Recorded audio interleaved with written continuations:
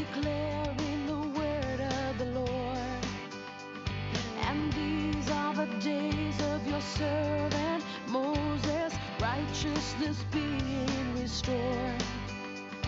And though these are days of great trial, of famine and darkness and sword, still we are the voice in the desert, crying, prepare ye the way of the Lord. Behold, he comes, riding on the clouds. Hey everybody, welcome to the Covenant Podcast today. It is good to have everybody tuning in, wherever you're tuning in, however you're tuning in. Thanks for being here.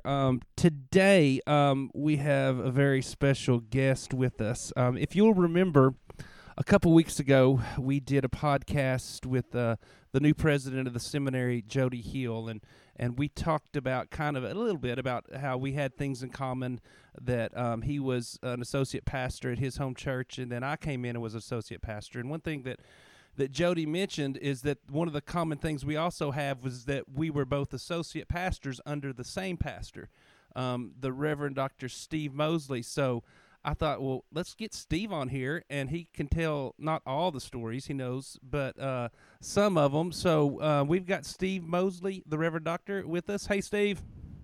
Hey, Dwan, how are you? I'm doing good. Thanks for taking some time to join us today. Before we get started, Steve, if you wouldn't mind, I know all about you, and but the people don't. So if you wouldn't mind, just give them a little bit of background about you and how you're serving right now in the ministry that you're doing. I retired 2 years ago, and then am working part-time at the last church you pastored, That's right. which is Lake Hamilton Cumberland Presbyterian Church in Hot Springs, and am very blessed to follow in your shoes there. I am part-time, and I am enjoying it very much. I have been in the ministry for about 10 million years. Right. I'm thrilled that I can still do something. Yeah. Well, so I tell people all the time that I really it was about halfway through my seminary journey before I ever preached and pastored a church. You know, a lot of people will do that during seminary, do interim stuff, and it was you that basically tricked me into being a pastor. That's what I tell people. But no, you were the one that kind of reached out to me, and we kind of formed a relationship, and a position came open where you were a pastor for associate pastor, and you and I had long conversations about this, and you were the first person to ever kind of mentor me and still do in that kind of position. And what a blessing that has been all of these years.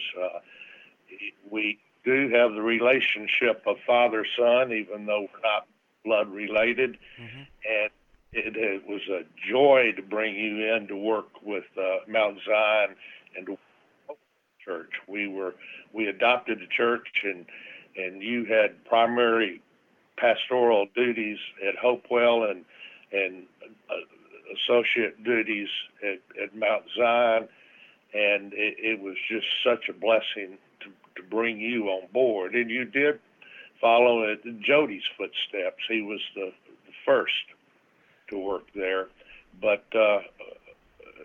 throughout the years, we've just had a relationship that can't be described.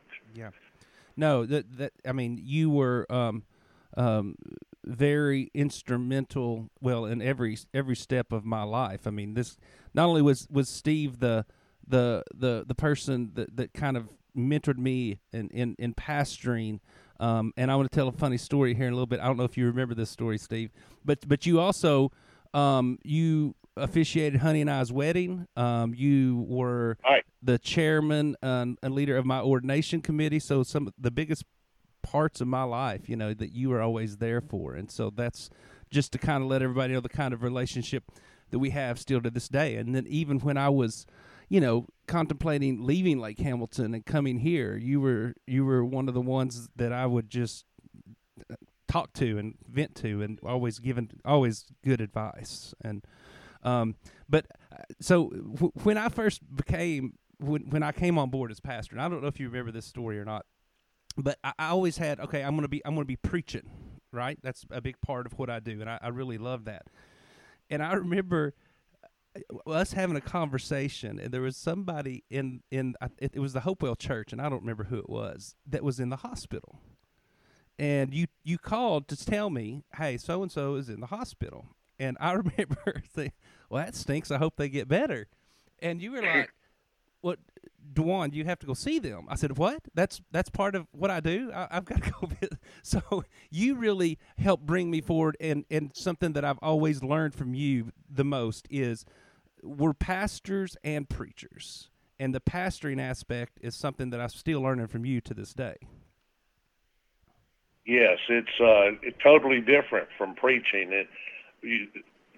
Part of the great thing I've got going right now is I get to do more preaching than pastoring, but what I do is still a blessing, and it goes hand in hand. You can't have one without the other and be a minister of a church. Yeah, it's definitely. But one thing that I've figured through that is that I love both. I love doing both, and they're both very, very important. So one of the blessings too, Steve, is that when you left the Mount Zion Church, you actually went to the Russellville Church, which is near my hometown. So I think we got even closer after that point when you did that. And how long did you serve in the Russellville Church? Oh gosh, it was about 17, 18 years. I started in 2001 and retired 2 years ago, so that'd be 17. And that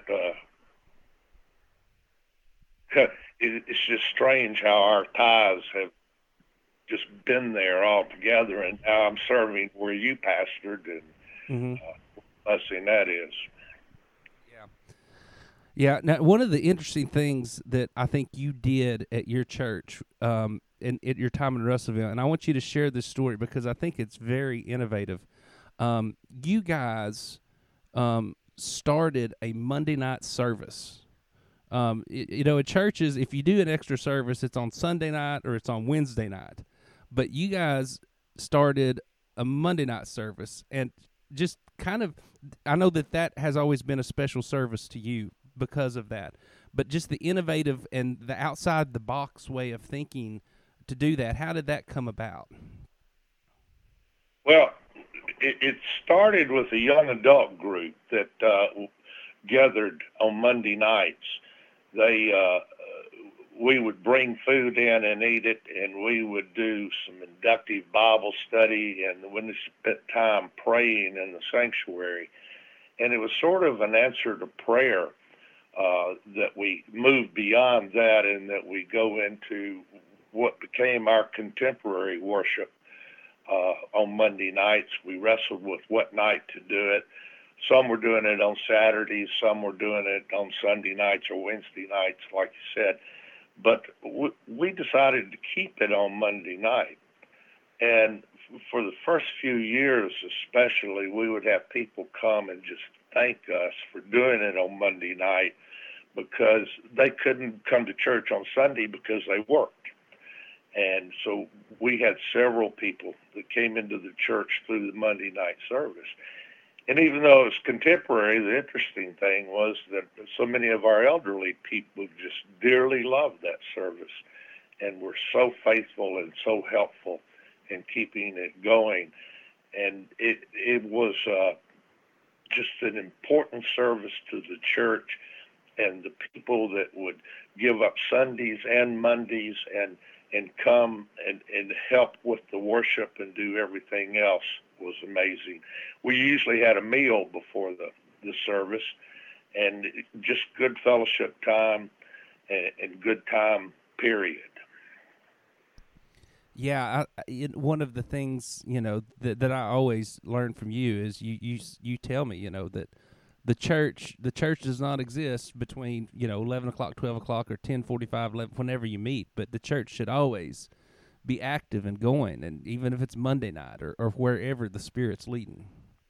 Right. And we put that service just as serious as Sunday. We didn't call it off for holidays or anything else. It was a very important service to the church. Yeah. So you did that for a while, and I know that was a blessing. And actually, I got to preach at that service one time. I remember you went on vacation, and I was like, I'm not doing anything Monday night, and you asked me to come in. It was a good service, and it was a blessing to be there. And you're right, it was a service. It was just as serious as any other service that you would go to. One of the things that I want the people to hear is, and there might be some that are not aware, in the Cumberland Presbyterian Church, but we're tackling a tough issue and have been for many years, Steve, and probably, if we're honest, many decades, of unification. And some know what that is and some don't. But if you wouldn't mind, because I want to talk a little more seriously about this, give a little background to the people. What is this unification that we're talking about in the Cumberland Presbyterian Church?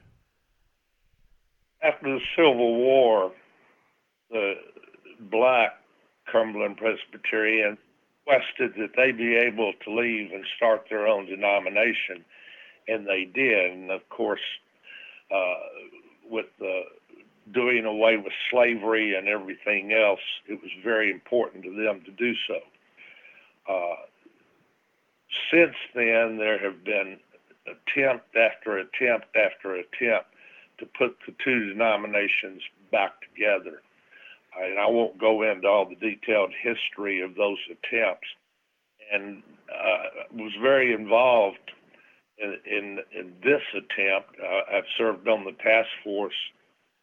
Actually, we started with the Committee on Theology and Social Concerns, and a paper we wrote and put the issue back up to both denominations.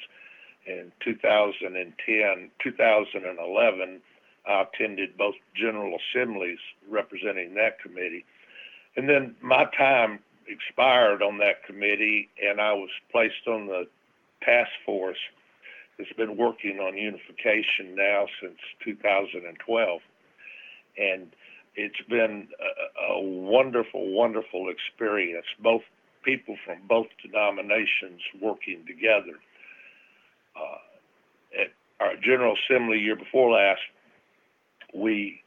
both denominations approved a unification plan in which we would come together and become the Cumberland Presbyterian Church United. This then has gone to the presbyteries, and that's where we are now. In the Cumberland Presbyterian Church, we already have a majority of presbyteries that have voted for it. In the Cumberland Presbyterian Church in America, which is the predominantly black denomination, there's still presbyteries that haven't voted. Where we stand with it right now is we have 3 of their presbyteries that have voted for it and 6 that have voted against. And I think there's 6 more presbyteries that still have to vote on it. So we'll have to wait and see what happens. If they approve it, we will meet at our General Assembly next year, and when we close it, we'll open, it'll be both General Assemblies, we'll open as a new denomination and a new General Assembly the following year. It all depends on what happens with the vote right now in the Cumberland Presbyterian Church in America. But that's basically the structure of where we are. And I don't know if you want me to talk about my feelings about unity or not. Yeah, absolutely, and so basically, kind of what he's talking about is that we have 2 Cumberland Presbyterian denominations, and the reality is, let's just call it what it is, Steve. The only thing that's separating us right now is the color of our skin and the name on the wall, right? I mean, theologically, we're the same. We have the same confession of faith, right? And exactly right. And so you and I, and when you're speaking, we're on the same page because we both have this same passion of unity, and what you've been working on for the last 7-8 years, or however long, with a bunch of people is. It's ridiculous that we're separated. We need to be one. Right. Okay. Yeah. Right. And so, if you don't mind sharing your feelings and your passion about it, I think that's very important. Well, I have a strong belief in Ephesians is a good place to go in the scriptures to see, but I have a strong belief that unity is a gift of God. We already have unity. God has already given us unity, and I don't mean to preach, but I don't know what else to do. Already given us unity. Our problem is learning how to live in unity. Good point. And the political nature of our world, the racial tension in our world right now, I have had a belief and a conviction that we have an opportunity to say to the world, look, we can live together. We can be one, black, white, red, whatever the color of our skin is, brown, and we have an opportunity to make a statement to the world. God has unified us, and this is how you do it. Now, whether we'll do that or not, I don't know, because we're still trying to figure out how to live in God's gifts, period. But that's my basic conviction. Yeah. I would do nothing but say amen to that. That's one thing we talk about here too, with all the division going on in the world, the political, the social, is what if just hypothetical, Steve, what if the church could be the example of how we're supposed to, we can disagree on some issues but still be united as one. Well, that's what the church is called to do, is to be an example to the rest of the world. Whether the world agrees with it or not, the world didn't agree with Jesus. Look what they did to him. And this is our calling, is to be the body of Christ to the world. And we just got to learn how to do it. I think we're struggling with how to do it. Do you think that we've gone from the church, and when I say the church, the body of Christ, from leading to following? And what I mean from that is leading the way, to help define, to help mold, to following. I mean, let's just take politics for example. We're not helping define that, but we're following the lead of political parties and leaders and dragging Jesus into that. We're taking our lead from the world, period. You mentioned it earlier, talking about a Monday night service. You've heard me say a lot, and I said it this past Sunday. You need to make an appointment to visit the church. So we set up times Sunday mornings at 11 o'clock or 10:30 in our case, or Sunday nights or Wednesday nights or even Monday nights. That's the business way of dealing with the world. We've taken the political into the church, and the church is scared to death to talk about the political, because we have people from both parties, different views, and we sure don't want to upset anyone and force anyone to leave the church. So we sort of put it on the back burner. We'll talk about it privately. We'll do other things, but we're not being the body of Christ to the world. The world, we're just about the same in the church as the rest of the world is. And I think you're right. We're called to be that example and to lead the world instead of follow it. but we do a good job of following. Yeah, we do. And that's the temptation. Is you're right. I mean, the body of Christ should be a group of people. I mean, if we can't talk about it with our fellow brothers and sisters in Christ and be honest, then where can we talk about it? I mean, shouldn't church be the one place you can be honest and you won't be judged because you're thinking different than somebody else? And it should be the one place we get down on our knees and pray together. We worship together. We talk together. We raise the question, how do we be Christ to the world? And then we should work on programs that help us be Christ to the world and reach out to the world instead of just sitting back and waiting on something to happen. But yes, we should be open, honest, and be able to talk about anything, disagree, and then embrace one another in the love of Christ and go on. Yes, absolutely. And I think what the world has told us is you can't disagree and embrace each other. The world has told us if I disagree with you, then we can't be friends. That's right. That's right. And you look at Jesus. I mean, the whole group of disciples were. I mean, they didn't get along. I mean, they were constantly, hey, which one of us you like the best? Which one's the greatest? You know. Oh yeah, and whether you can eat barbecue or not. When Peter went out, I mean, it was just. It's almost comical to watch the beginning of the church and what happened, but they were able to hold together in Jesus Christ. Yes. That kept them together. Yes. Amen. That exactly, and I know that is, you know, we talked about the unification task force that you're on because you're passionate about it, and as am I. But I think that the main thing that we're passionate about, just fundamentally, is unity in general. Right. So. Right. In every area of life, with the races, of course, the black and white issues, as well as the brown issues, the Orientals, the Indians. We have a rich history in going out into the world, but we can't put it together here. And we can't put it together socially and politically, and somewhere, somehow, we've got to come together.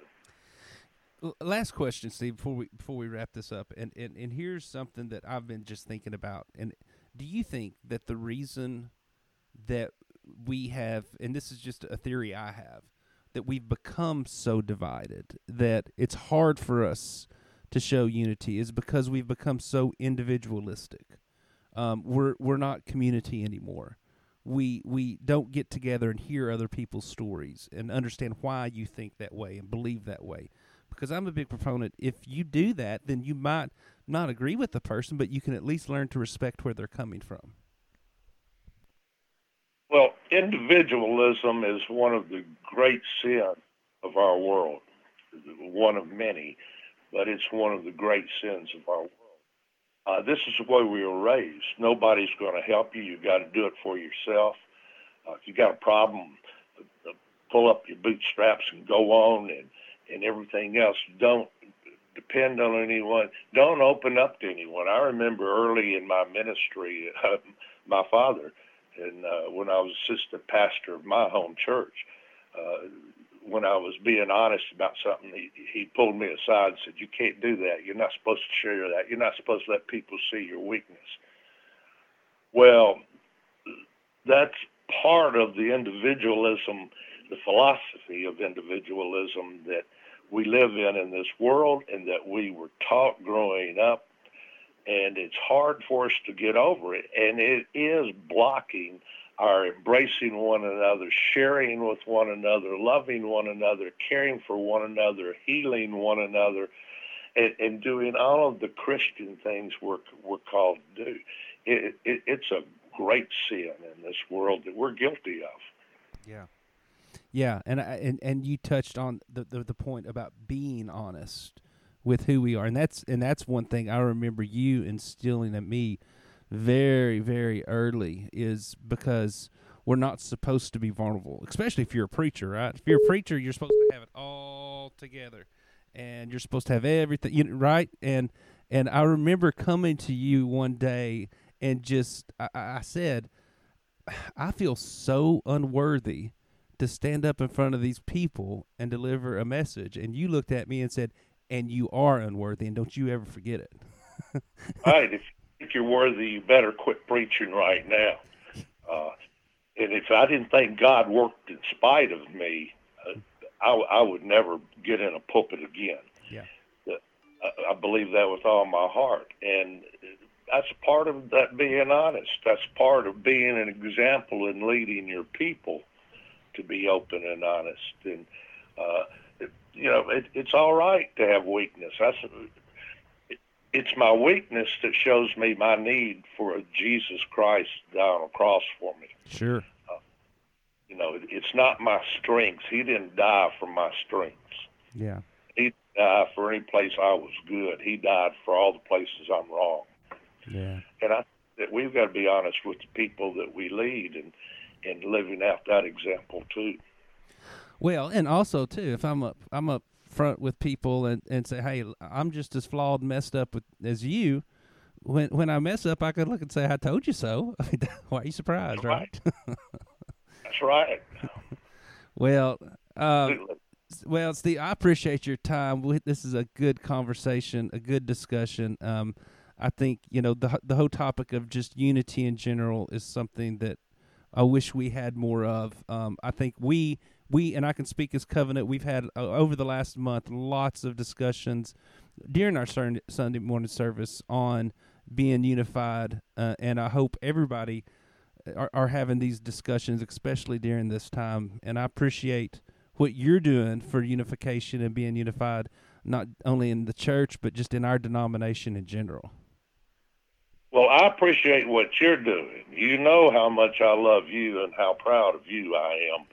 And, boy, we could stand a whole lot more pastors like you. Well, sometimes the person's only good as the person who has taken them under their wings and helped show them direction. And so you being that to me, and you said it earlier, our relationship is not so much anymore as a mentor relationship as it is father-son kind of relationship. And so that's you are my son. Yeah. So right. So I guess here's how I'm going to leave it, Steve, is one of the things around here we talk about is on the sign to my office is it says the dude, and so I call myself the dude a lot, and everybody gets a kick out of it. So I guess we're going to name this podcast the Granddude. That'll work. So now that'll work. Well, cool. Well, hey, thanks for stopping in. Love you, dude. Appreciate your time. Love you. And I'll holler at you sometime soon. All right. All right. Love you. You know that. I know it. Love you too. We'll talk to you later. Thank you, Steve. Bye. All right, everybody. That was the Reverend Dr. Steve Mosley. Good friend and person in my life, and I hope you guys enjoyed that. And so anyway, that was the podcast. This Sunday at 8:45 and 10:45 we'll be having worship, and we are talking about what it looks like to be created in the image of God. I hope you all can join us, and I hope everybody has a great week, and be safe out there, guys. Be safe.